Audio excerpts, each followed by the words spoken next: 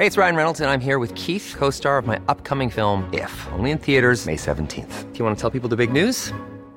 All right, I'll do it. Sign up now and you'll get unlimited for $15 a month and 6 months of Paramount Plus Essential Plan on us. MintMobile.com/switch. Upfront payment of $45 equivalent to $15 per month. Unlimited over 40 gigabytes per month. Face lower speeds. Videos at 480p. Active Mint customers by 531.24 get 6 months of Paramount Plus Essential Plan. Auto renews after 6 months. Offer ends May 31st, 2024. Separate Paramount Plus registration required. Terms and conditions apply if rated PG. Since 2013, Bombas has donated over 100 million socks, underwear, and T-shirts to those facing homelessness. If we counted those on air, this ad would last over 1,157 days. But if we counted the time it takes to make a donation possible, it would take just a few clicks. Because every time you make a purchase, Bombas donates an item to someone who needs it. Go to bombas.com/ACAST and use code ACAST for 20% off your first purchase. That's bombas.com/ACAST, code ACAST. It's that time of the year. Your vacation is coming up. You can already hear the beach waves, feel the warm breeze, relax, and think about work. You really, really want it all to work out while you're away. Monday.com gives you and the team that peace of mind. When all work is on one platform and everyone's in sync, things just flow. Wherever you are, tap the banner to go to Monday.com.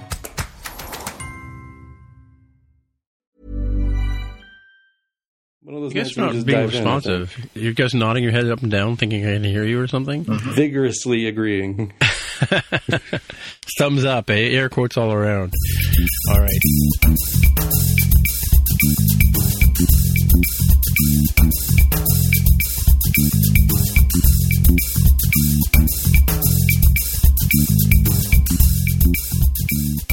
So, hey, everybody, welcome to episode 254 of the More Than Just Code podcast. My name is Timothy, and I am in Toronto, Ontario, and I'm joined once again by Mark Rubin down in San Jose, California. Hello. We also have Jaime Lopez Jr. in Seattle, Washington. How's it going? All righty. Okay, so dig in, eh?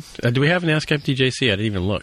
Yep, no Ask Him TJC this week. Everyone must be on summer vacation. That's sad. Well, it's been a slow news week, I think. Yeah, at least stateside, we've got probably a 2-day week, or sorry, a 2-day holiday next week for the 4th of July, Independence Day. Oh, is Tuesday the 4th? No, it's Wednesday. Thursday. The 4th. A lot of folks will take Friday. Some folks are already taking, right. Yeah. The week of next, maybe even, a couple of days already this week. So it's a pretty easy way to turn, 3-4 days of PTO into almost 10 days of time off. Well, our Canada Day is supposed to be the 1st of July. When does that land? That is on Monday. That's on Monday. Oh, so yeah, just a natural holiday for us. So what actually happens on Canada Day? We get the country moose out and we comb its hair and we take baths in poutine and I don't know. Actually, it's funny you say that. Okay, so we have this new premier. Remember the guy who was our Mayor Ford? That was smoking crack and stuff like that. Well, his brother is now the Premier of Ontario, and he's cancelled Canada Day festivities for the province of Ontario. Cancelled them. Wow. After 100 and some odd years. Why? As a cost savings measure? No, because he's a dick. So this is the Grinch who stole Christmas route. He's the Grinch who stole Canada Day, exactly. Right. Yeah. Oh. He's a piece of work. There. I know I shouldn't talk about my political opinions on the air, but there you go. Well, unfortunate as it is, we actually had more of an economic-related thing that happened in the Seattle area, where it was around the time of the mortgage crisis, housing crisis, financial crisis stuff. It's oh, look, we're not going to be able to afford to do a fireworks display, and so we're just not. For 4th of July? Yeah, well, sort of locally, and groups and companies and stuff bandied about money to get it done. And so we've not technically broken the tradition, even though the source of the income changed for a little bit. Right. Well, it costs tens of thousands of dollars to do a good fireworks display, but crazy. I'm sure I wouldn't be surprised if people just went to Queen's Park and just stood there with their own flags and stuff and celebrated. But it's just ridiculous. And people are saying, they're speculating it's because he got booed when he was introduced at the Raptors parade, right? Yeah, anyway. So is there a significance to July 1st? Yeah, July 1st is Canada Day. Yeah, but why is Canada Day on July 1st? For example, Independence Day in the U.S. is on July 4th because that's the day they signed the Declaration of Independence. I wouldn't be surprised if they signed something or other in Charlottetown Accord or whatever I think it's called. In you make me go to the Wikipedia here, Canada Day. We had a signing in Federation signing in Prince Edward Island, Canada Day. It's called Confederation, right? Where we confederated all the provinces together. Mm-hmm.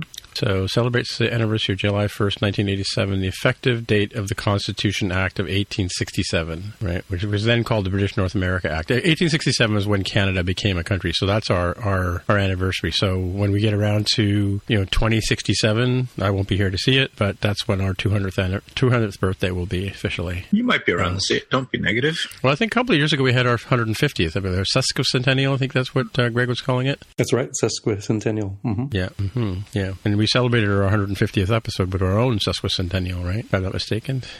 Yeah. Yep. That's why, yeah. It was when the Constitution Act was signed. I don't know what the Charlottetown Accord is now that I say that. Better look that up. Hang on, a little bit of fact-checking, real-time fact-checking. Charlottetown. So it is actually just a coincidence that it falls so closely to our Independence Day. Well, yeah.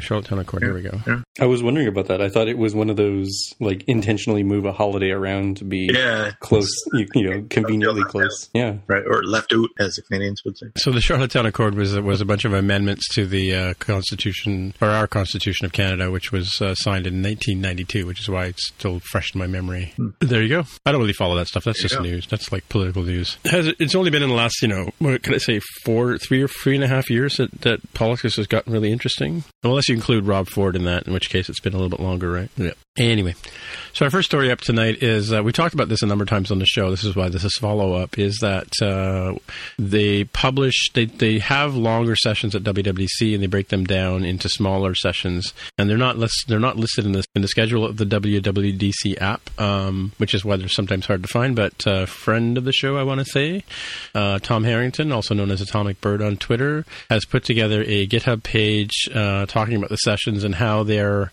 broken up and put into smaller sessions, session videos, right? So they take the longer ones, as I said, mentioned before, they break them down into 10-minute videos of different subjects. So you may not be able to find them per se. So he's actually put them up here as a list of shows. Like, for instance, when I went to see Combine and Advances in Foundation, they've now split that into Introducing Combine and Advances in Foundation as two separate videos, even though it was one session at WWDC. So yeah, I noticed that. I was live streaming it. And exactly. Mm-hmm. Yeah. LLDB Beyond PO. I think I went to that one. I went to the LLDB session, but we seem to have broken that one out. So yeah. So if you're interested and you're wondering what all the deal is, there's a big long list here. There's probably 40 or so separate videos here, broken out from the main group that go into those in detail. Introducing Accelerate for Swift. Is it Accelerate or Accelerate? I think it's Accelerate. Probably saluted at the beginning. Session 718, 718. Mm-hmm. Now, before anyone gets too overwhelmed by the sheer number of sessions here, if you look closely, you'll see. Well, you have to click through to see. Some of them are only 5 or 10 minutes long. Some of them are. Yeah, because they were originally they might have done three separate talks. Like if you were in the session, you would have seen 3 different speakers, mm-hmm. and now they've just broken them out into smaller bits. They did that last year. Like we talked about the designing ones that they did. They separate them all out into smaller videos. So just to confuse everybody. Yep. All right. Do we know if the transcripts are out yet? Every year they do. I'm going to click on one of these and see if the transcripts are out yet, because that'll be a follow up segment for us, right? Yeah, not sure. I remember they would do it with time codes, but I'm guessing they don't do them all at once. I think they just, as they're processing them and getting them completed, they'll have that up. But I haven't actually checked, and I would guess the Keynote and Platform State of the Union might be some of the best ones to check. Mm-hmm, mm-hmm. Yeah, there's a lot of good stuff to check out here this year. I think it's a better than average year, right, for interesting content. Especially if you look away from the SwiftUI, there's lots of stuff as well to dig into, right? Yeah, SwiftUI sort of stole the show as far as things go. Yeah, for sure. Alrighty, and again, another story, more follow up from from every year, hired.com or hired.ca here in Canada put together a 2019, or they put an average tech worker salaries, I guess obviously to get people to go and check out Hired and try and, get themselves a better job, as it were. But this year they've got the state of salaries, different things we can talk about, the average pay that somebody making in San Francisco would make. But the important one, and I think we've talked about before, is, if you scroll down, is where they compare the amount of money that developers are being paid, but also indexed against the cost of living in those various cities, right? So, for instance, here in San Francisco, you might be making, $145K in equivalent dollars. That would be around $151K in Toronto, right? So Canadian dollars, that's true, yeah. Or 111, yeah. I just noticed a great type here, 111 in Canada. So, yeah. 182 up in Seattle, where you are. Yeah, we should all move to Seattle and bunk on Jaime's couch. Looks like the best place to live is in Austin. Yeah. When you adjust for cost of living in San Francisco, Austin comes out way ahead of everybody else. Yeah, spelling like a rose for sure. Yeah. No income tax in the state of Texas. Really? 8.25% sales tax. Property taxes are generally high. That's how they raise money for school, education, that sort of thing. What do you mean by no income tax? Like in Calgary, no state income tax. State income tax. You still pay federal income tax. Oh, okay. Despite people trying to secede from the union and become their own sovereign nation, please don't do that. I am not a lawyer. I'm not a. So Calgary for a while there, they had, and they may still have it. I don't know, or Alberta, I should say, as a province. So that's where our oil sands are, because they're a resource-rich province. They never had sales tax on goods, right? Similar idea, I guess, right? But is it because Austin or because Texas in general has oil money and that kind of stuff, do you think? Or oil money definitely was the old money, right? That's like Jerry Jones, Dallas Cowboys money, right. Ross Perot kind of money. J.R. Ewing. Yes, from Dallas and J.R. Ewing kind of money. Yep. It's funny that, so they've got what they list as the cost of living factors. They got rent, real estate, utilities, groceries, local taxes, and transportation. But what about healthcare? Is that a big issue in the States? It is. Go ahead, Tommy. Oh, I was going to say it is, but for this kind of job, you're not going to see a lot of variance in terms of healthcare benefits. So I expect to pay little to maybe even nothing at all for me as an individual. The biggest changes will, in my experience, tend to be in what does it cost to add dependents like spouses and kids in particular.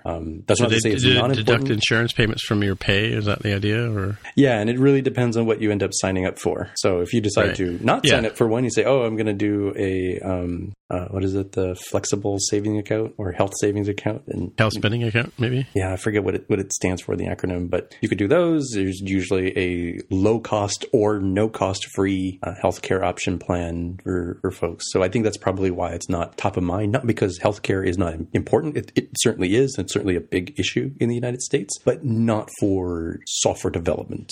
Developers are generally very anyone who's making this type of salary, the healthcare is although it is a very important thing, it's probably not the limiting factor to where you work and what kind of job you take. There's an interesting metric down here where you can go scroll down to where developers learn to code, and 46% earned a computer science degree, 21% self-taught, 20% had a relevant college degree, and some people, 13% are doing boot camps. I still hear a lot of positive things about boot camps, right? It varies, and not to get too far off track, but there is definitely a cycle that I've seen where like boot camps got really hot, and then there was sort of a backlash. And I want to say the backlash was kind of more around the predatory type of boot camps that weren't like really helping their students. There's certainly some really good ones, and then there's some not so good ones. But now I think the industry sort of coming to grips with the idea of like, yeah, maybe it's kind of okay to be motivated by a 6-figure salary and decent healthcare for you and your family, and maybe it's okay that you're not living and breathing code 100% of your day. Right.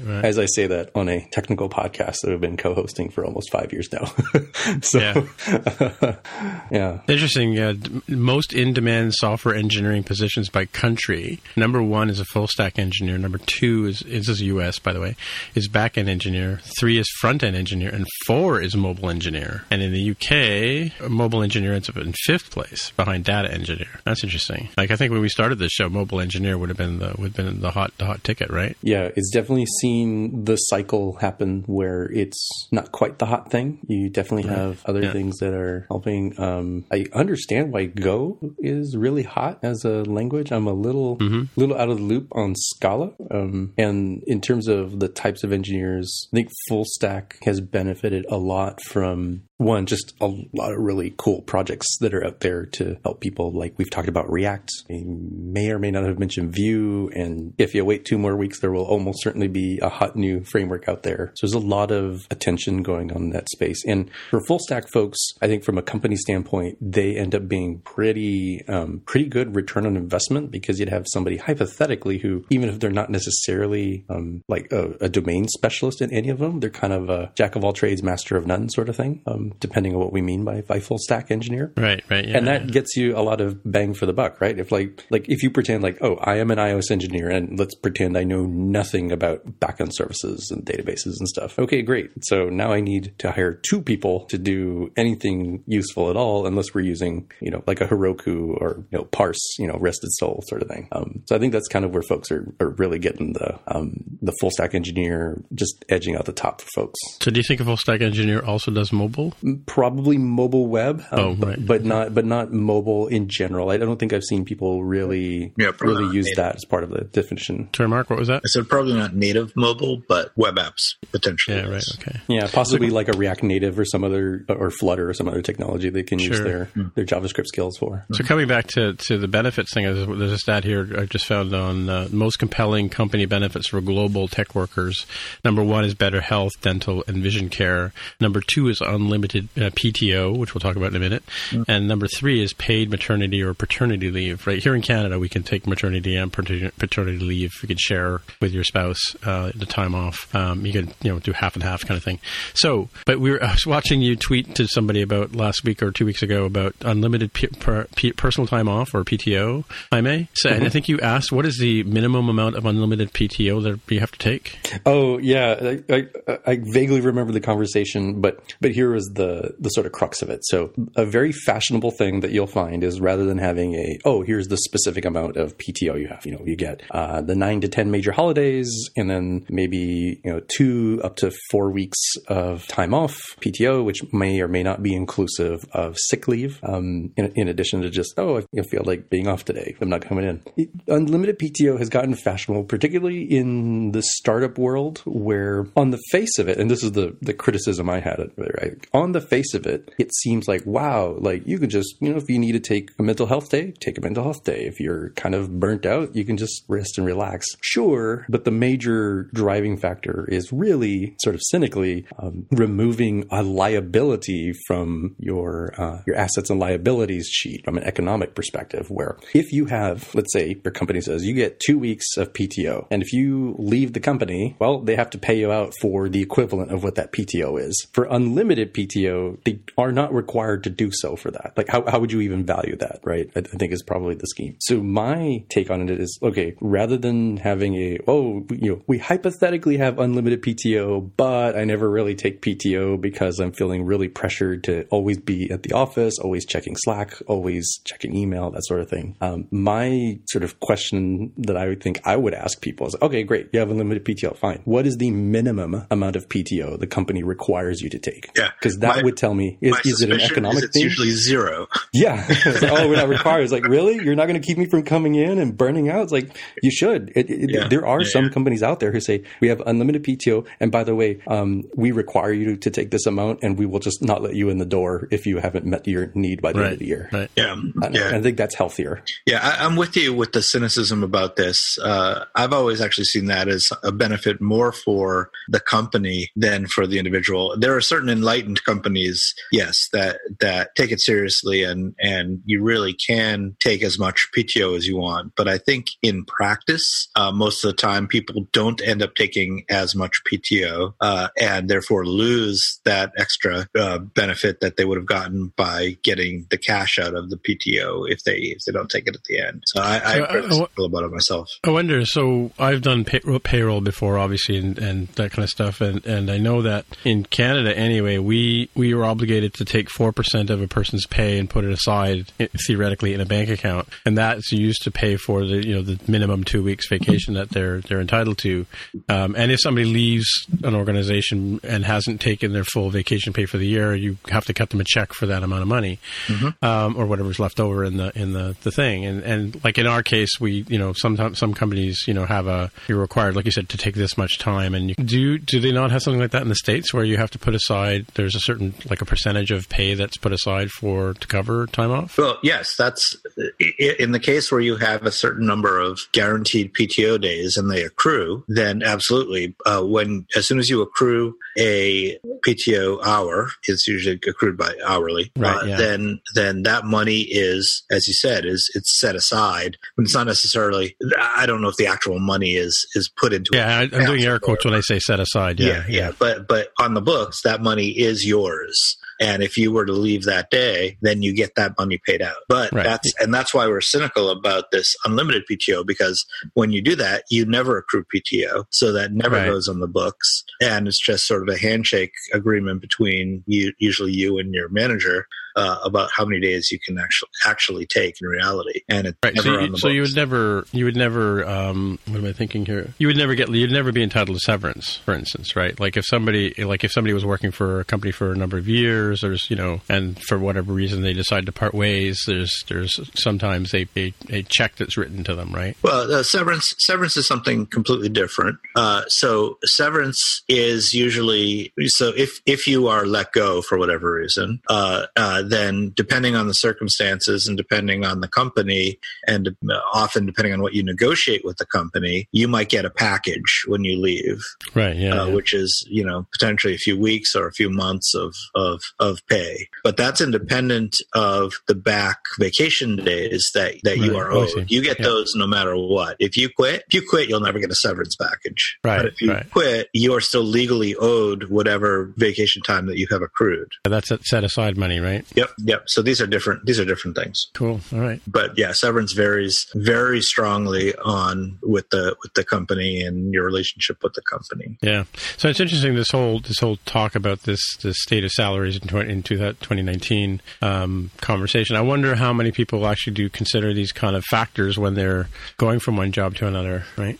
People really should. And I think that's a big reason why I like talking about this on the show, to help, if people aren't going to read this, and I really think you should, we'll have it in the show notes for those of you driving along at home, or those of you driving your kids at home.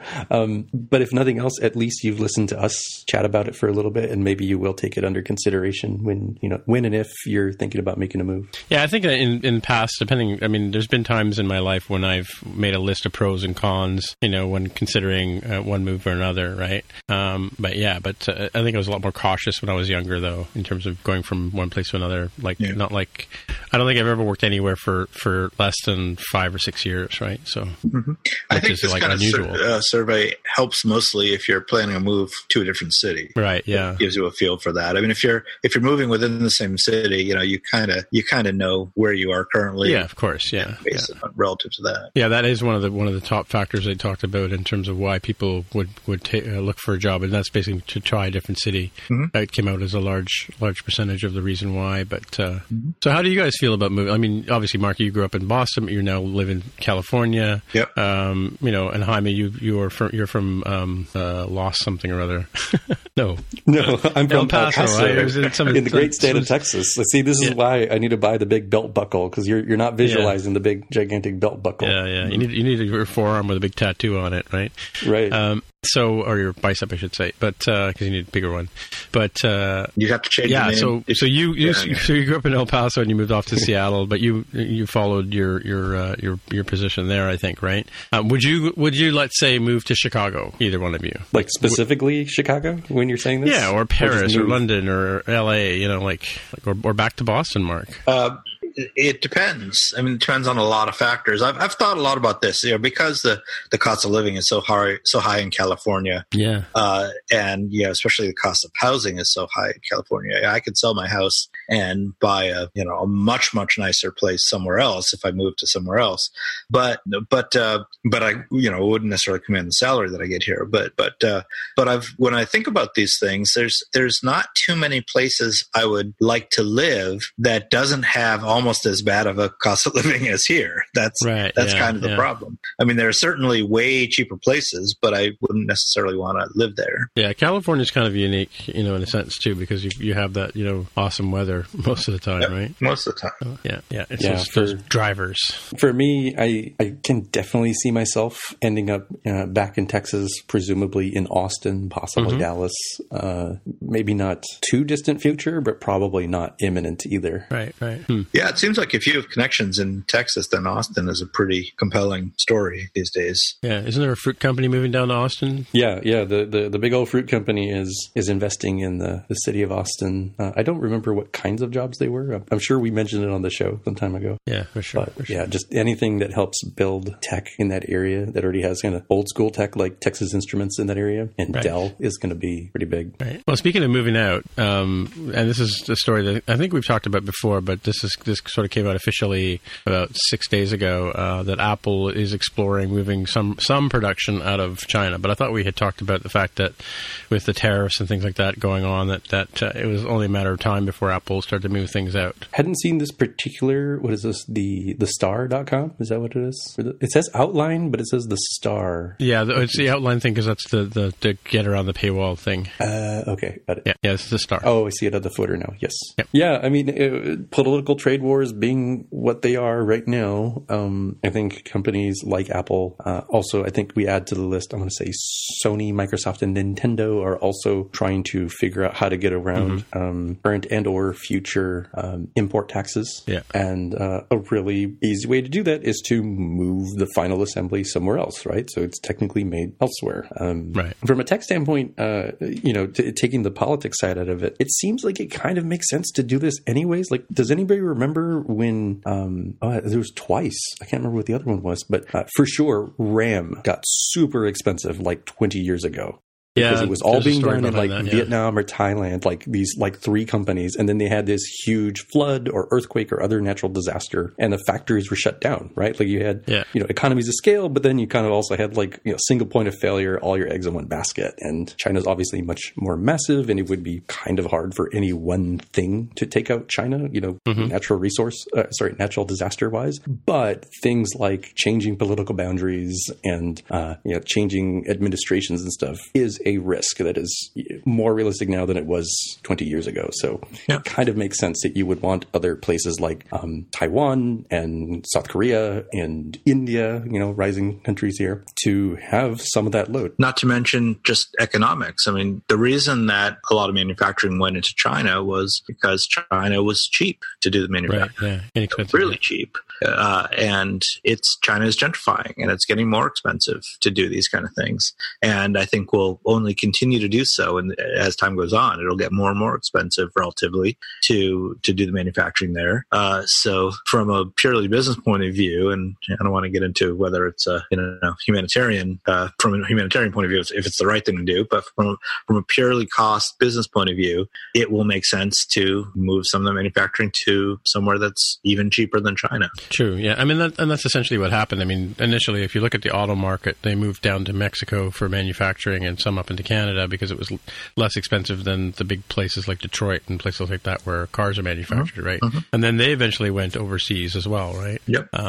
Yeah, it's interesting. And it's an interesting thing. I saw a special show on, I think, Nova or something like that about Foxconn. I don't know if you've ever seen how long that plant is or the plants that Foxconn occupies are like many, many city blocks long. I think you've talked about this, Mark, right? Like how long these particular plants are. So it's really difficult to move out. Sure. Obviously takes many, many years. But by the way, there's a breaking story today. It's broken already, but you guys may not have heard about it. But China is banning Canadian pork products as of today, and it's not a trade war thing. It might be related to the highway story, but it's because somebody forged veterinary certificates when they sent over some product, and so now our Royal Canadian Mounted Police or our CMP are now investigating how did this happen, right? So yeah, it's like Canada as a country is taking it on the nose because of a couple of idiots that decided to forge a vet certificate, right? Yeah. So. But presumably this is just a transient thing, and they'll fix the problem. They'll do some mea culpas, and then eventually it'll get lifted. It's not a permanent thing. Yeah, but it's an interesting story. It was like the top story yesterday or the day before. Yeah, interesting stuff. All right, let's talk about some self-driving cars. Yeah, this is one of those stories that just sort of popped up out of nowhere. That's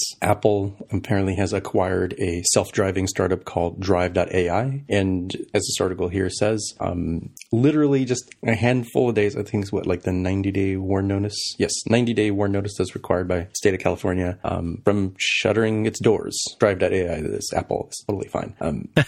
And a lot of analysis I've seen around this is that it probably is not for tech reasons. It's probably more of an acqui-hire, as Apple really tries to acquire machine learning and presumably self-driving vehicle software. So probably those folks will be working out of Apple Park pretty soon. So do you think we'll see a Buddy Build-driven AI car soon? Buddy Drive? Yeah. Buddy Drive?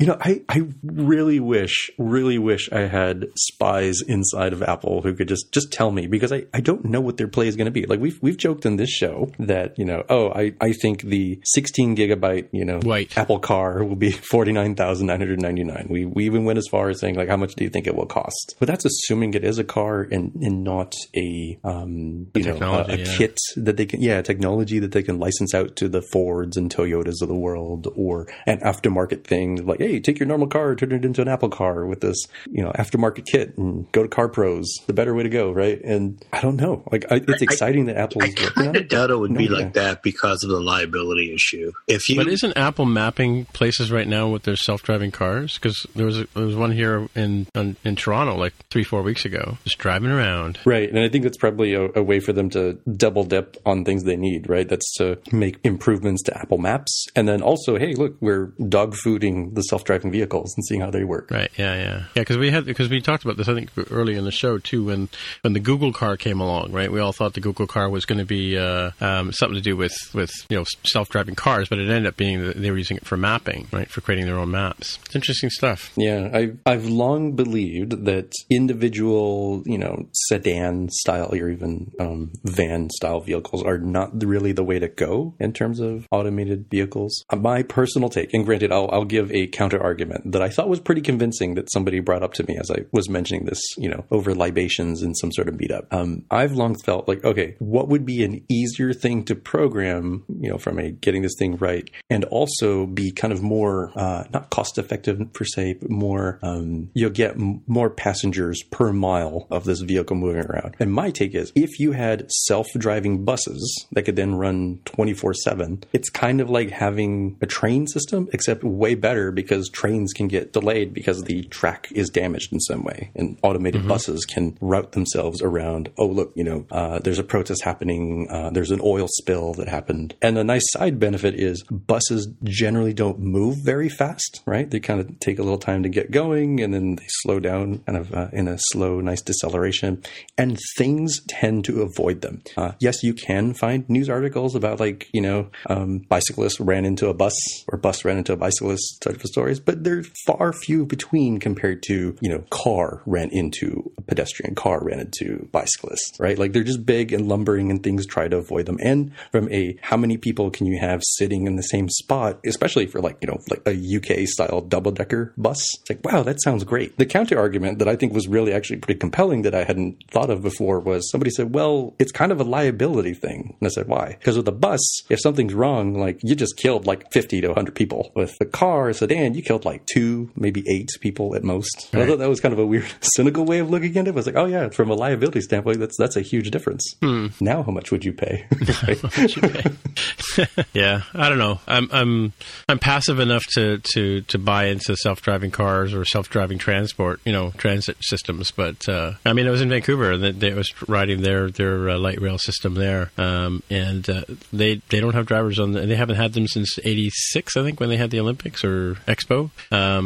They've been. It's kind of funny though. You kind of have to. The door doesn't wait for you to get in. It kind of just goes beep beep beep. The door's closing, and the door closes. So it's easy to get pinched in there. there. But there are definitely things we can learn about that. Japan solves this, or Tokyo solves this by having music play, and you know that when the music stops, then the doors are going to start closing. Right. Okay. Right. So there is a little bit of a, how far away is it? And presumably, if you're running and you know the tune that the station has, you'd be like, no, they're on the drum solo. I can't get there now. Okay. Yeah, but people are dumb.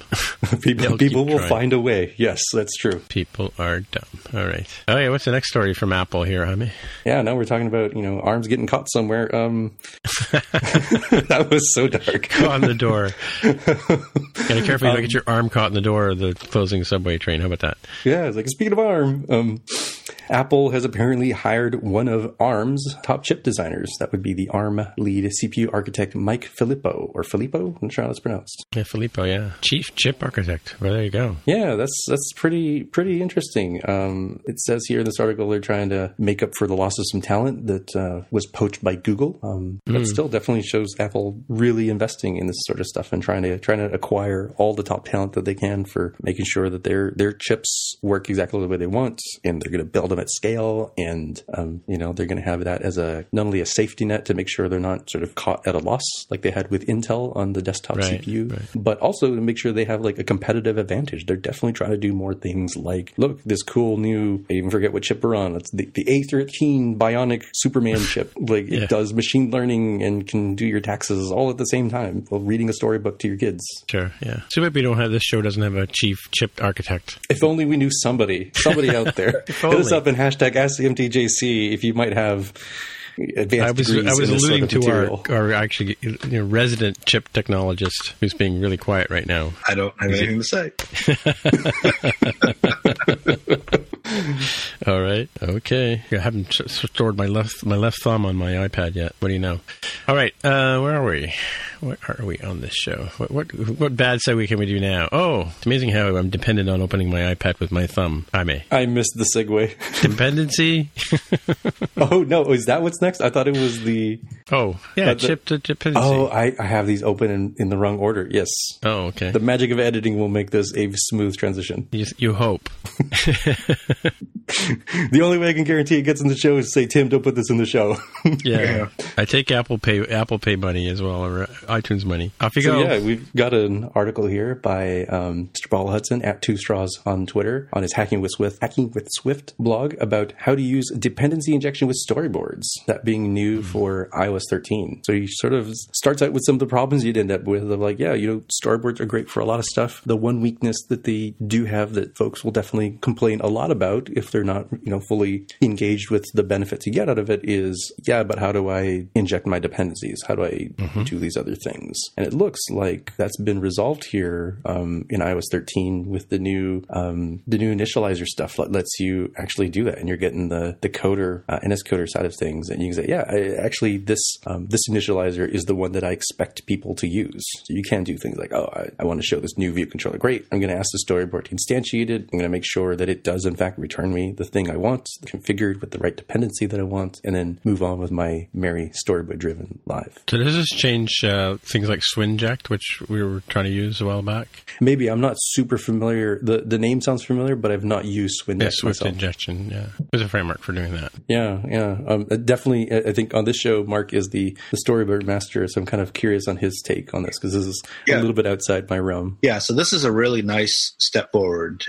It definitely resolves one of the big issues, being that in any kind of instantiated storyboard, in order to do this dependency injection, you have to have the thing you want to inject be declared as an optional property, because you don't have access to the storyboard, to the instantiated view controller until after the init with coder has been called, and since you haven't defined all of the properties inside the init because you haven't injected it yet, then you have to make that property optional. That makes sense, what I just said.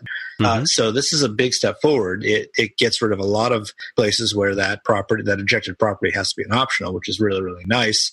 Gets rid of a lot of boilerplate in your instantiated view controller.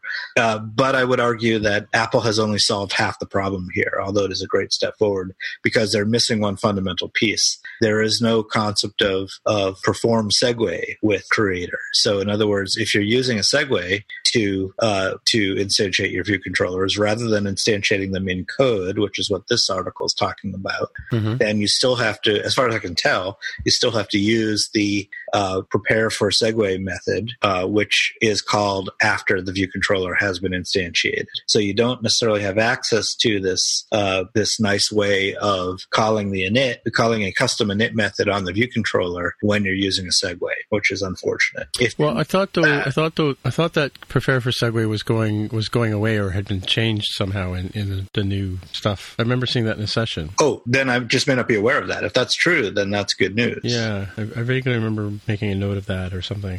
And you're not talking about in SwiftUI, right? Well, in SwiftUI, there's no prepare for segue. Right, sure, exactly. Right? Yeah. Okay, well, we're counting on you, Tim, since you were the only one who was actually at the show to tell us those things.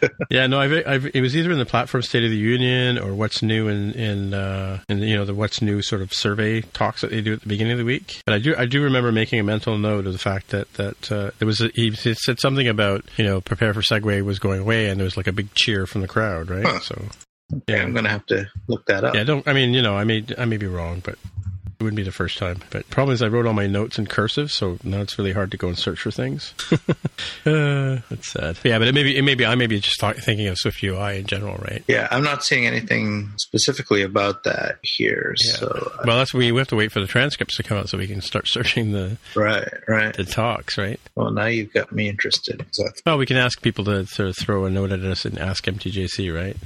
And I do have to confess I haven't dug nearly enough into the iOS 13 docs to really know for sure about any of this stuff. Yeah, I feel like this is a little bit of a breather week for me on that, because it was definitely like top of mind for a lot of these things, and it's just so much going on this year that it was almost a little overwhelming. So I think just taking a little break from it, let things sink in, and then start learning stuff. I mean, it's of course it's great to get in really early on some of these things, but there's still plenty of time. Unless you're really dedicated towards like, by golly, I need to have a SwiftUI app like on day one in the App Store come September. I mean, sure, time's running away, but I think it's not like, oh no, I haven't been doing SwiftUI for the past 3 weeks and now I won't be able to get a job. You got time. You don't want to wait forever, because you'll definitely start needing to know this stuff for sure next year. But good to take a little breather and it's quite possible that SwiftUI will follow the same kind of path that Swift itself did when it first came out. So Swift came out in 2014,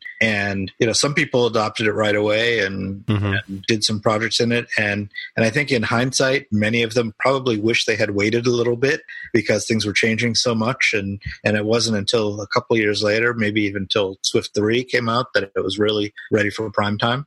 So even between 2 and 3, there was big, what they called breaking changes. Right? Yeah, exactly. Yeah. So I sort of suspect that SwiftUI will sort of do the same thing. You'll be able to use it if you really want to when it comes out in the fall, but it may not be quite ready for real projects for another year or so. But we'll see. So I'm looking at the iOS 13 docs right now. I don't see prepare for segue being deprecated. Yeah. And I don't see any new methods that might be replacing it. So yeah, if anyone out there knows any more about this, please let us know, because I'm definitely interested. Yeah, I need handwriting recognition for my notes. All right. So I posted this next story in here because we were just talking previously about Seattle, and I thought, Jaime, you had posted something in our Slack about Seattle, turning the soil on a new hub for Apple in Seattle. Yeah, that's right. As this article here says, it's describing what GeekWire was reporting, that Apple was planning to hire its first 200 new employees, so beyond existing employees, in Seattle by the end of this year, and ultimately plans to hit 2,000 employees over the next 5 years. And there was a big sort of groundbreaking sort of ceremony, I guess, for that with the mayor of Seattle. And that is, as noted here, at 333 Dexter Avenue North. Why do I care enough about that to state that? It's like, well, I knew that that, map-wise was pretty close to a lot of tech stuff that's going on in Seattle. That's a very quick 10-minute walk, away from Facebook's offices on Dexter. It is about 10 minutes away from Google's new Google Cloud office that's going up in the same sort of area, and is right there on the edge of South Lake Union, sometimes known as Amazon Town. So definitely a lot of tech there. Pretty exciting to see, these buildings go up. And I personally just randomly happened to be at the corner where that building was going on. Like, I wouldn't even have thought. He's like, we have new buildings going up all the time in Seattle. And I literally would not have noticed or cared about these buildings until I said, wait, that building was kind of familiar. Why do I know that design? And I looked at it, I was like, oh, it was in that GeekWire article. That's the new Apple one. Like, I'm standing here kitty corner from it. I took a little picture and threw that in our Slack. Maybe we can get that up on the website. Yes, I remember that picture for sure. Cool. Yeah, it's pretty interesting to see the growth here. This article does not talk about it, but my suspicion, and I don't really have any inside information. Again, Apple spies, reach out to me. Right. My DMs. My DMs are wide open for you to slide into. From information that I've known prior, I highly suspect that this is not like iOS engineers that they're hiring here, but probably more machine learning based folks for things like CoreML. The Turi hire was acquisition, I should say, came out of Seattle, and a lot of Siri stuff is being done up here in Seattle. I know that for a fact. So would not be surprised to see these employees working on machine learning and Siri based products. All right, I guess we're at the picks section of our show here. So, Jaime, why don't you dive in with some picks? Yeah, how did we decide to say Fraking SwiftUI? We're just going to call pre-show. Yeah, or gosh darn SwiftUI. Yeah, the happier one is gosh darn SwiftUI. And if you are familiar with the Objective-C block syntax or the Swift closure syntax sites, you can visualize in your head what the proper URL will be. But for sure, you will get there from gosh darn SwiftUI.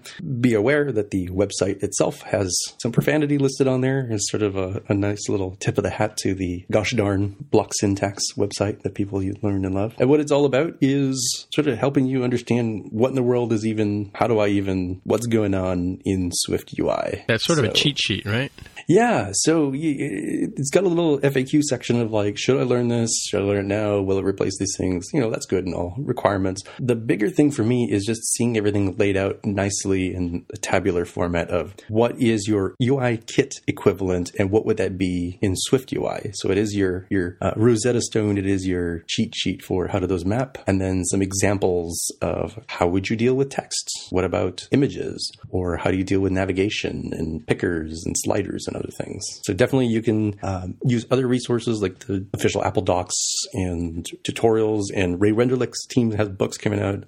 Code plus Design or Design plus Code from Meng To is coming out with a course, and Paul Hudson, the caffeine-filled vampire, as we mentioned last week, also already sure has he's published books reading at the time we're listening to the show. Yeah, like there's just so much content out there that sometimes just having a nice little cheat sheet that you could probably print out and have in your desk, or at least have here, so you can do a little Control F searching for like, oh, come on, man, like I need to know how does a tab view work? What's a tab thing? Oh, it's a tab view. Okay, and then you can do this, that. Okay, cool, nice little examples. Right, cool. Yep, no, it's definitely. I mean, and it's one of these picks where we kind of race to the Google Notes, Google Doc at the same time, because I found it and headed over to paste it into the show notes a couple of days ago, and of course, that darn Jaime Lopez beat me there again. So. Yes, I've noticed there's a pattern to these. So you are at a distinct advantage when news comes out early in the morning because you live in the 3-hour future, right? Right. Like you get to warn us when things are about to happen. Me, however, being 3 hours past of where you are, I'm at a very large advantage when things come out later at night, particularly because I'm, kind of a severe night owl. So while you are dreaming happy thoughts about SwiftUI and iPhones and other things, I'm diligently stealing all the best picks that come out late at night. Interesting. Yep. There you go. All right. So I have 2 picks, unless Mark has a pick. Stealth pick. Don't have a pick, although I'm hunting for information about these segues here. Oh, now you're curious. Okay, I found a reference I found an article by Patrick Balestra called WWDC 2019, The Things You May Have Missed. And there's just a whole list of things about that we might have missed. And one of them is very intriguing. It says, it mentions the thing that Paul Justin was just talking about. But then on the next line, it says, similar improvements have been made to UI storyboard segue with the new @IBSegwayAction modifier. You can pass additional context and parameters directly to the next segue view controller that should be initialized. So that sounds exactly like what I'm looking for. Although I haven't been able to find any docs on this explicitly, I'm still looking for that. So that's my pick. All right. Maybe I'll have more to say on that in a minute. All right. Okay, cool. So my picks are kind of, they're non-Swifty, non-SwiftUI, non-WWDC kind of things. But just one thing that this morning they listed off the people who are going to be inducted into the Hockey Hall of Fame. And since we have sort of a hockey theme on this show, obviously being because we're Canadian and stuff like that, Hayley Wickenheiser has been nominated. She's the 7th woman to be nominated to the Hockey Hall of Fame. She is far and away the best female hockey player in the world. She has won 7 world titles. She has won 4 gold medals, 3 of them as captain of the Canadian women's hockey team. She even played a season or two, I think a season in Europe on a men's team. She's been a great ambassador for hockey in general and also women in hockey. She sponsors I think they call it Wick Fest or something like that, which is like a big tournament that happens in her home province of Saskatchewan, which is where she's from. Yeah, she's an awesome hockey player, and I've been following her for many, many years. And congratulations to Hayley Wickenheiser getting nominated into the Hockey Hall of Fame. The other thing I want to talk about was, so we talked last week about this classic environment I have running on my iPad Pro right here, right?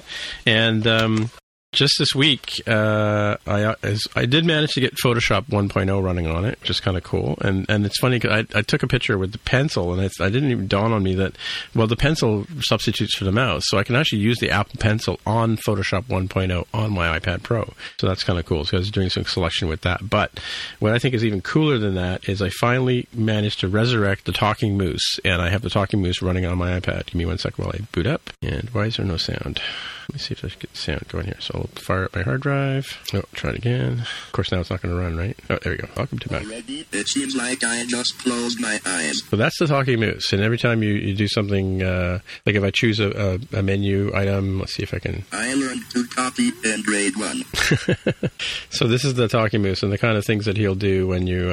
Info. Yeah. Anytime you open an alert dialog box, he would call up the alert for you. Control panel. Right. And you can see the odd sort of voice that he has. But there's a tool here called Mooseproof. Mooseproof. So, welcome. So I can have him say anything I want. And so I made a movie. Let me play it on my... Oh, is it on my Mac? Yeah, it's on my Mac. I don't know if I can play it for you guys so you can hear it.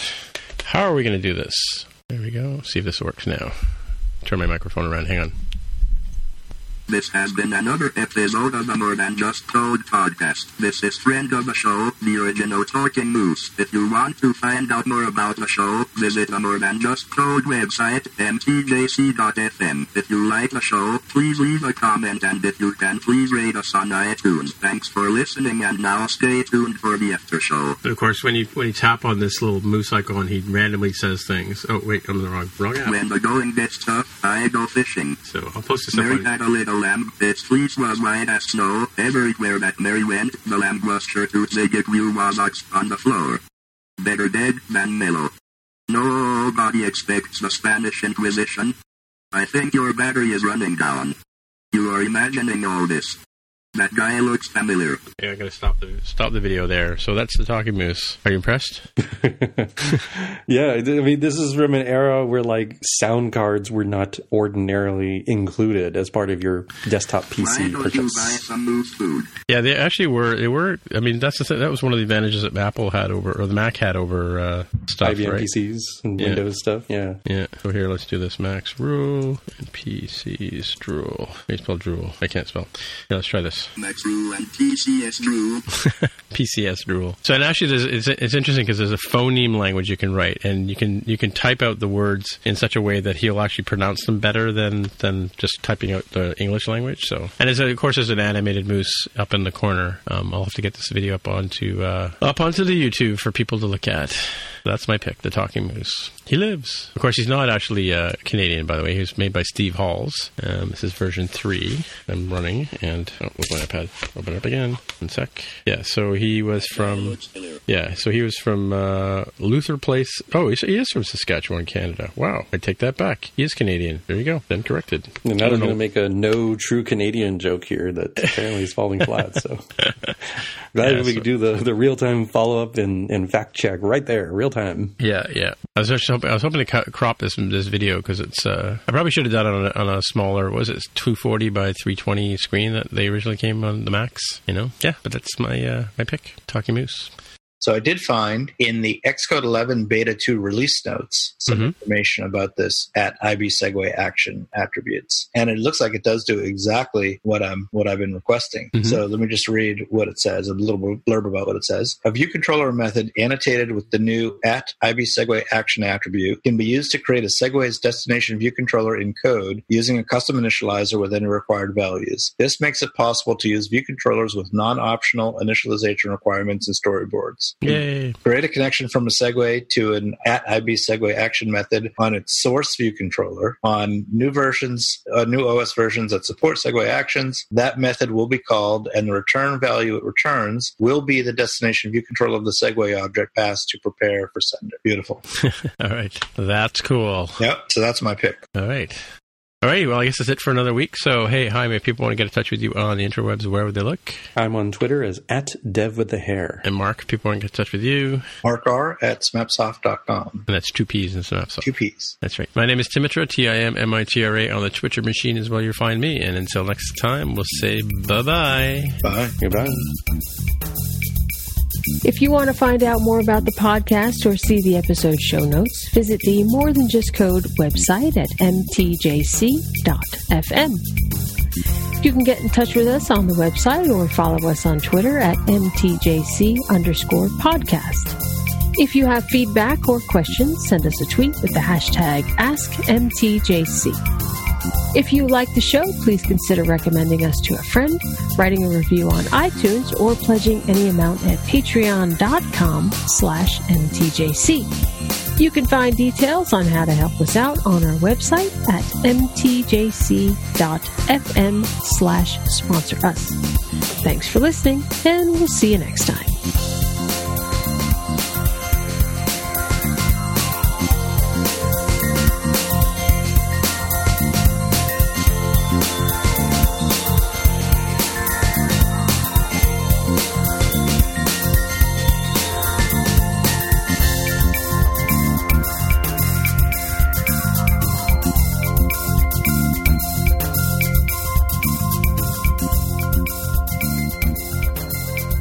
Coming up with a camera for the watch. Or they patented it. So the perky wristband or the watch was the way that I saw the drawing in the patent for the Apple Watch. So is the lens actually on the end of the strap? Is that the idea? I think so, and I think it's to have something that's a little bit more ergonomic, so you're not sort of twisting your wrist at a very weird angle, trying to see on the screen and also aim the camera at something. Not that bad of an idea, but it looks a little weird, like a little antenna. So, 2 things. I went to see the Royal Affair the other day. How was it? It was okay. Yeah. It wasn't super duper. I mean, it's some interesting points. I mean, it's funny. I've always wanted to see Carl Palmer play live. Yeah. And of course, I missed the whole Emerson, Lake and Palmer phase of his life, right? Yeah. But so it was interesting to see him play. He's a very dynamic drummer, and he's got to be in his 70s, right? Oh, so, yeah, for sure. Yeah. Yeah, and he was really good. And the guy who played all the Keith Emerson keyboards did it on a guitar. Really? Yeah. So yeah, he was really good. Well, I mean, if you think about it, the kind of stuff that Emerson would have been playing would have been monophonic because most of the synthesizers back then were monophonic, right?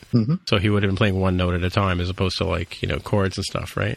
Yeah, and but I heard they did play Lucky Man in the Asia set with real keyboards. Yes, they played Lucky Man in the Asia set. Because of course in Asia, Jeff Downs. Sorry, Jeff Downs is playing keyboards. Yeah, and Carl Palmer's in Asia as well, right? Right. which I'd forgotten completely. The Asia set was a bit painful, I have to say, because I'm not too surprised. Yeah, they were. I was surprised at how many albums they actually put out. Right. The funny thing is, I don't know the name of the singer guitarist guy he's the new lead singer for Asia. Right. But if you look at his record, he played with Guns N' Roses at one point, which doesn't sort of fit the same kind of it doesn't really bode well for a prog rock band. No. Yeah. And Yes was okay. It's like I think I joked about the fact the last time I saw this version of Yes, I saw this version of Yes with Chris Squire though back in 2013, right? With what's his name, the new singer. But John, what's his name? Not John Anderson, John something. John Davison. John Davison. Yeah, and it was okay. I mean, he sings much better now. Like I think he's been at it for 8 years or so. He was saying it was good, but you really do notice a difference when you don't have Rick Wakeman and Chris Squire. Yeah, there's just something about they had a bit more gravitas in their performance. Yeah. So it was. It was a good show. I think it's probably the last time I'll go see Yes, and I've seen them this will be like my 7th time seeing them. So yeah, I'm seeing them in about a month. And it really is true that, as much as I'm looking forward to seeing all these different bands, all these different people, each of the bands is really just a shell of what it used to be. Right, yeah. Well, the one thing I have to say, though, and this happens every time I see Yes play, or recently, is there's a point in the show where everybody leaves the stage and they hand Steve Howe an acoustic guitar, right, and he blows the doors off the place. Right, yep. I mean, that is worth more than the price of admission. Yep.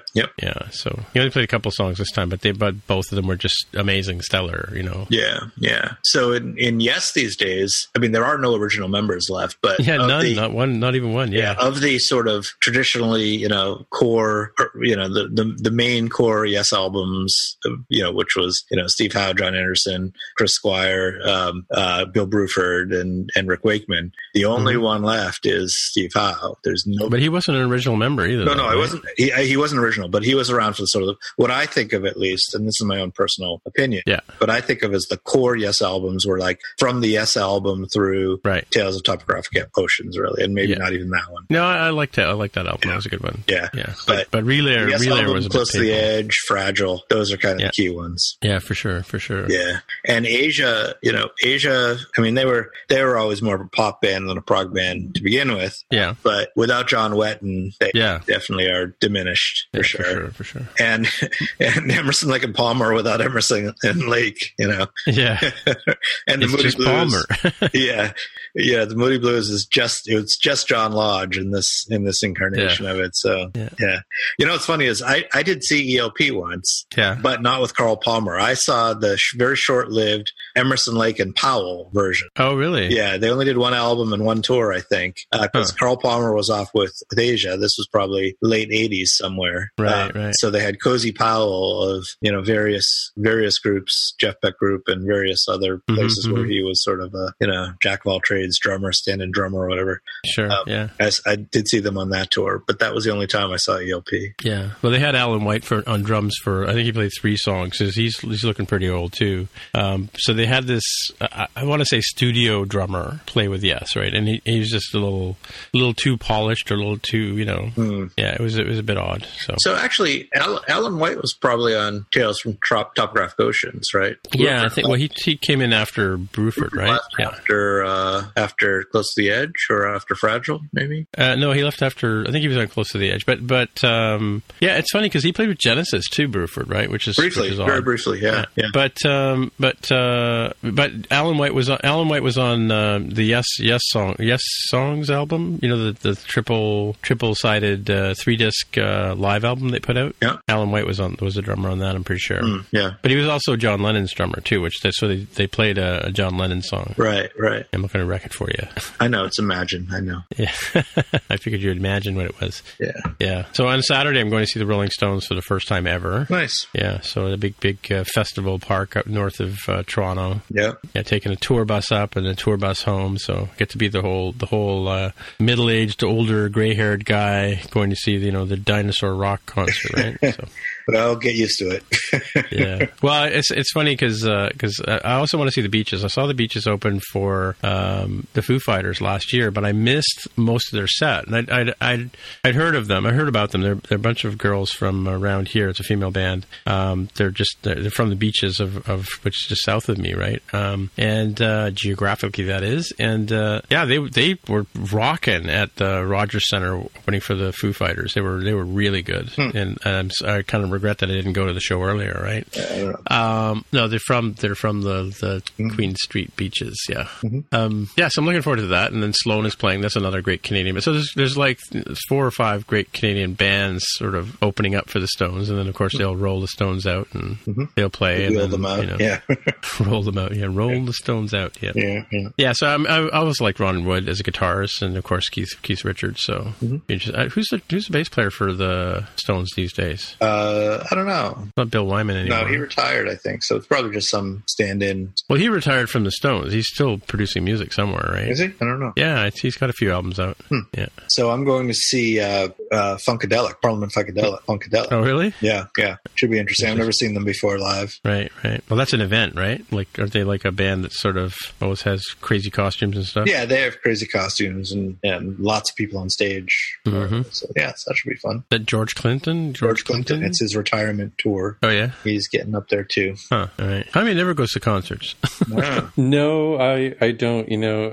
It was never really my bag. I have gone to concerts, but I just never got into it. I can understand the appeal, especially as a sports fan where, of course, I can watch and get beautiful angles from the comfort of my own home. But there's definitely something about being there. And that's why I actually go out to games, even though I, objectively have a worse angle at most of the time compared to what you would get on TV. But it's being there and feeling the energy in the crowd. Like, I get that. And I've definitely appreciated that at concerts, but it just never clicked with me enough for me to go on a regular basis. Right. In fact, it's been quite a long time since I've been, I think. Struggling to think of what it was. It's probably a Green Day concert, and before that, it probably was Gwen Stefani's Lamb series. So that's getting more than a decade if it's that one. I'll tell you, Tim, the kids today, Yeah. Sorry. Back in my day, if you wanted to listen to music, you had to go pay for the concert or hope that the DJ shut up when he was on the radio. Now I can just stream beautiful music out of my my HomePod, and if I bought another one, it'd be even better music. But it's the same every time. That's what's nice about live music is it's different every time. It's subtly different every time. That's true. Depends. That's true. Depends. Yeah. But they play with it. That's the thing, right? They kind of play. They play with it. They know they're playing with it, and the audience reacts to that. It's that whole tribal experience that I keep talking about, going to see movies with other people, and same with sport. I mean, like I went to one playoff game with the Leafs years and years ago, and that's unlike any other hockey because every single move they make is like gets a cheer or a groan or an "oh" from the audience, right? So which you don't get at regular games, right? Regular season games. So it's an event. Right? Indeed. Yeah. Staying on the top of music, so there is a very mini trend. So you have Bohemian Rhapsody, right? Yeah. About Queen. They have like the biopic. You've got Rocket Man, which I'm very, very interested in seeing. I've not seen it yet, but because of how good the music production was for Queen, and the story was really cool too. Definitely want to see Rocket Man. What do you think will be the next biopic story, and who will it be about, and who plays the main character or characters? Biopic. I guess. I did see Rocket Man just before I went to WWDC because I didn't want to spend my time at WWDC thinking about watching the movie, right? But so I got it out of the way before I went down. But who would be the next person? Wow. Well, who's as big as Elton John and Stevie Wonder, maybe? But who's There's tons. I mean, Bruce Springsteen. You do Michael Jackson. You could do Jackson. Prince. Yeah, you could do Jackson. Yeah, Jackson's out of favor though, right? These days, could be Prince. It's how do you go there kind of thing, right? Yeah. So I mean, there are parts of the Rocket Man movie that apparently they cut out of some places because of on-screen content. My pick is David Bowie. Yeah, and the actor I'm getting to play him is roll the drums, Eddie Redmayne. So maybe he has played multiple roles. More recently, I've seen him in Fantastic Beasts and Where to Find Them. I think McAvoy might be a better choice though, because McAvoy is a bit of a chameleon, right? James McAvoy as David Bowie. Interesting. He's not thin enough though. Like you're right. Yeah, he could thin down. If what's his name, Batman. Christian Bale. If Christian Bale could lose like 40 pounds or whatever it was when he did, was it The Mechanic? Yeah, The Mechanic. That's a crazy movie. Yeah. Yeah. I mean, if he can do that, I'm sure McAvoy can work out a little bit and thin up. Yeah. Okay. Interesting. Yeah. Any other picks for movies? Which artist and who you think plays them? Oh, I don't know. Yeah, but see, the thing about it is Elton John and Freddie Mercury are giant stars, right? So is David Bowie. Yeah. Not quite as big as the other two, but still. No, I think in retrospect, I probably had more admiration over time for Bowie than I did for either of those two. Although Elton John, yeah, I was a big fan of his when I was younger, for sure. Yeah, I think actually in the wider music community, I think Elton John is much bigger than David Bowie for sure. Well, there's also Phil Collins sort of filled that role in the 80s and 90s, right? Same kind of music. Yeah. I mean, you could even do things like, Madonna, huge. Yeah, Madonna Cher, for sure. Yeah. Huge. Yeah, Cher for sure. My guess is Buckethead. All right. So who ends up playing Buckethead then? It doesn't matter because he'll be wearing a mask. It's just like 20 actors. There's like Tom Hanks in there. Buckethead could play Buckethead. We'd never know. Could play Buckethead. It would actually be kind of difficult to find an actor who has the same basic body shape as Buckethead because he's like close to 7 feet tall and weighs 100 pounds. Yeah, but they could have CGI play him, right? That's true. Yeah, or even just particular camera angles. Tom Cruise as Buckethead for like that one scene. Well, they could do like Tom they did Cruise with. Would have to be standing on a giant box. Yeah, with like forced angles where like there's people seated below him, that sort of thing. Yeah, they could do like they did with that Dylan movie where they had different phases of Dylan's life, and they had Cate Blanchett played one of them, and so they could have Cate Blanchett play Buckethead at one period of his career, and well, they could have the same actor play him in all phases, just wearing a different bucket. A different bucket. That's true. Yeah, you never know. Color of bucket over the years.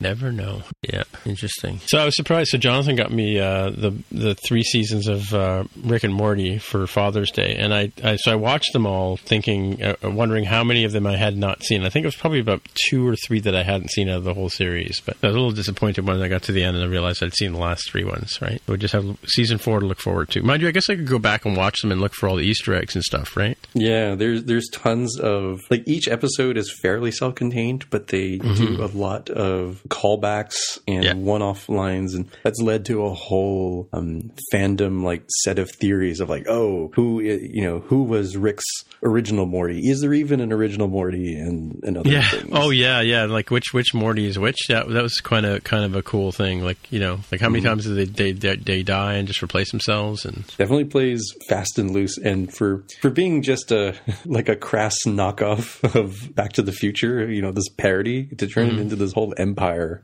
is interesting for Justin Roiland and company. Yeah, the whole world of Ricks, that planet of Rick, or what was it, consortium or whatever they called it? Yeah, it's like the Council of Reeds or Council of Reed Richards from Fantastic Four. Yeah. So there's a lot of meta stuff to it, and meta stuff that happens outside. We talked about in the real world. McDonald's brought back the Mulan Szechuan sauce and horribly fumbled the ball when it came to how many units they would need, and woefully misunderstood how rabid the fandom is for Rick and Morty. Right. Oh, so Rick and Morty were behind the shortage of it, or was it? Yeah, there's the episode with Nathan Fillion from Firefly. Yeah, he plays an alien inside of Rick's brain, and Rick makes some casual comment about how the best thing ever in his memory was the 1998 Mulan movie tie-in Szechuan sauce for the chicken nuggets at McDonald's. And McDonald's like, oh, we'll bring it back. There'll be like 10 of them.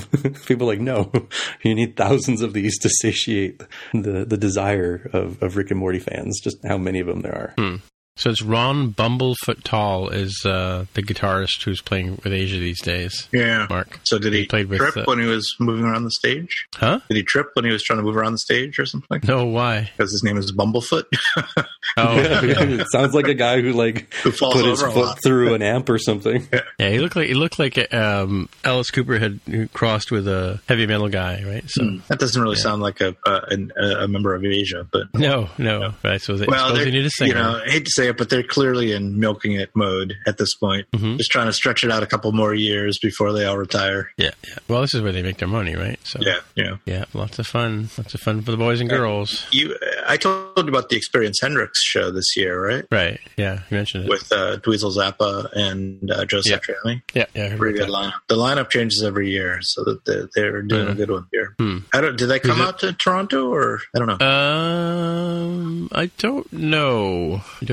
If they do, it's worth checking out. Yeah, I'm kind of taking it easy on concerts these days. Like I still have like another 4 or 5 to go to before the end of the year, but yeah, just trying to pay back some of my visa debt after WWDC and all that kind of stuff. Yeah, your neighbor's dog wants to come in, by the way. Yeah. Well, unfortunately, that's what happens when the weather gets a little nicer. The dogs go outside a lot more. Yeah, that's true. My dog's off having surgery today. Oh, no. Yeah. Oh. Yeah, no, he had a knee surgery 6 months ago, and apparently they put a metal plate in his knee it healed, and stainless steel plate, and apparently he's allergic to the stainless steel, so they're taking it out today. Yeah, so he'll be all dopey tomorrow and Friday. I'll probably spend Friday. I'll work at home on Friday and so what else is new? Huh? He's all dopey tomorrow, so I said, well, so what else is new? Yeah. Dogs, they do crazy things, especially when they're all drugged up. Yep. Dogs be crazy. Yeah. Oh yeah, he's quite unusual when he's stoned.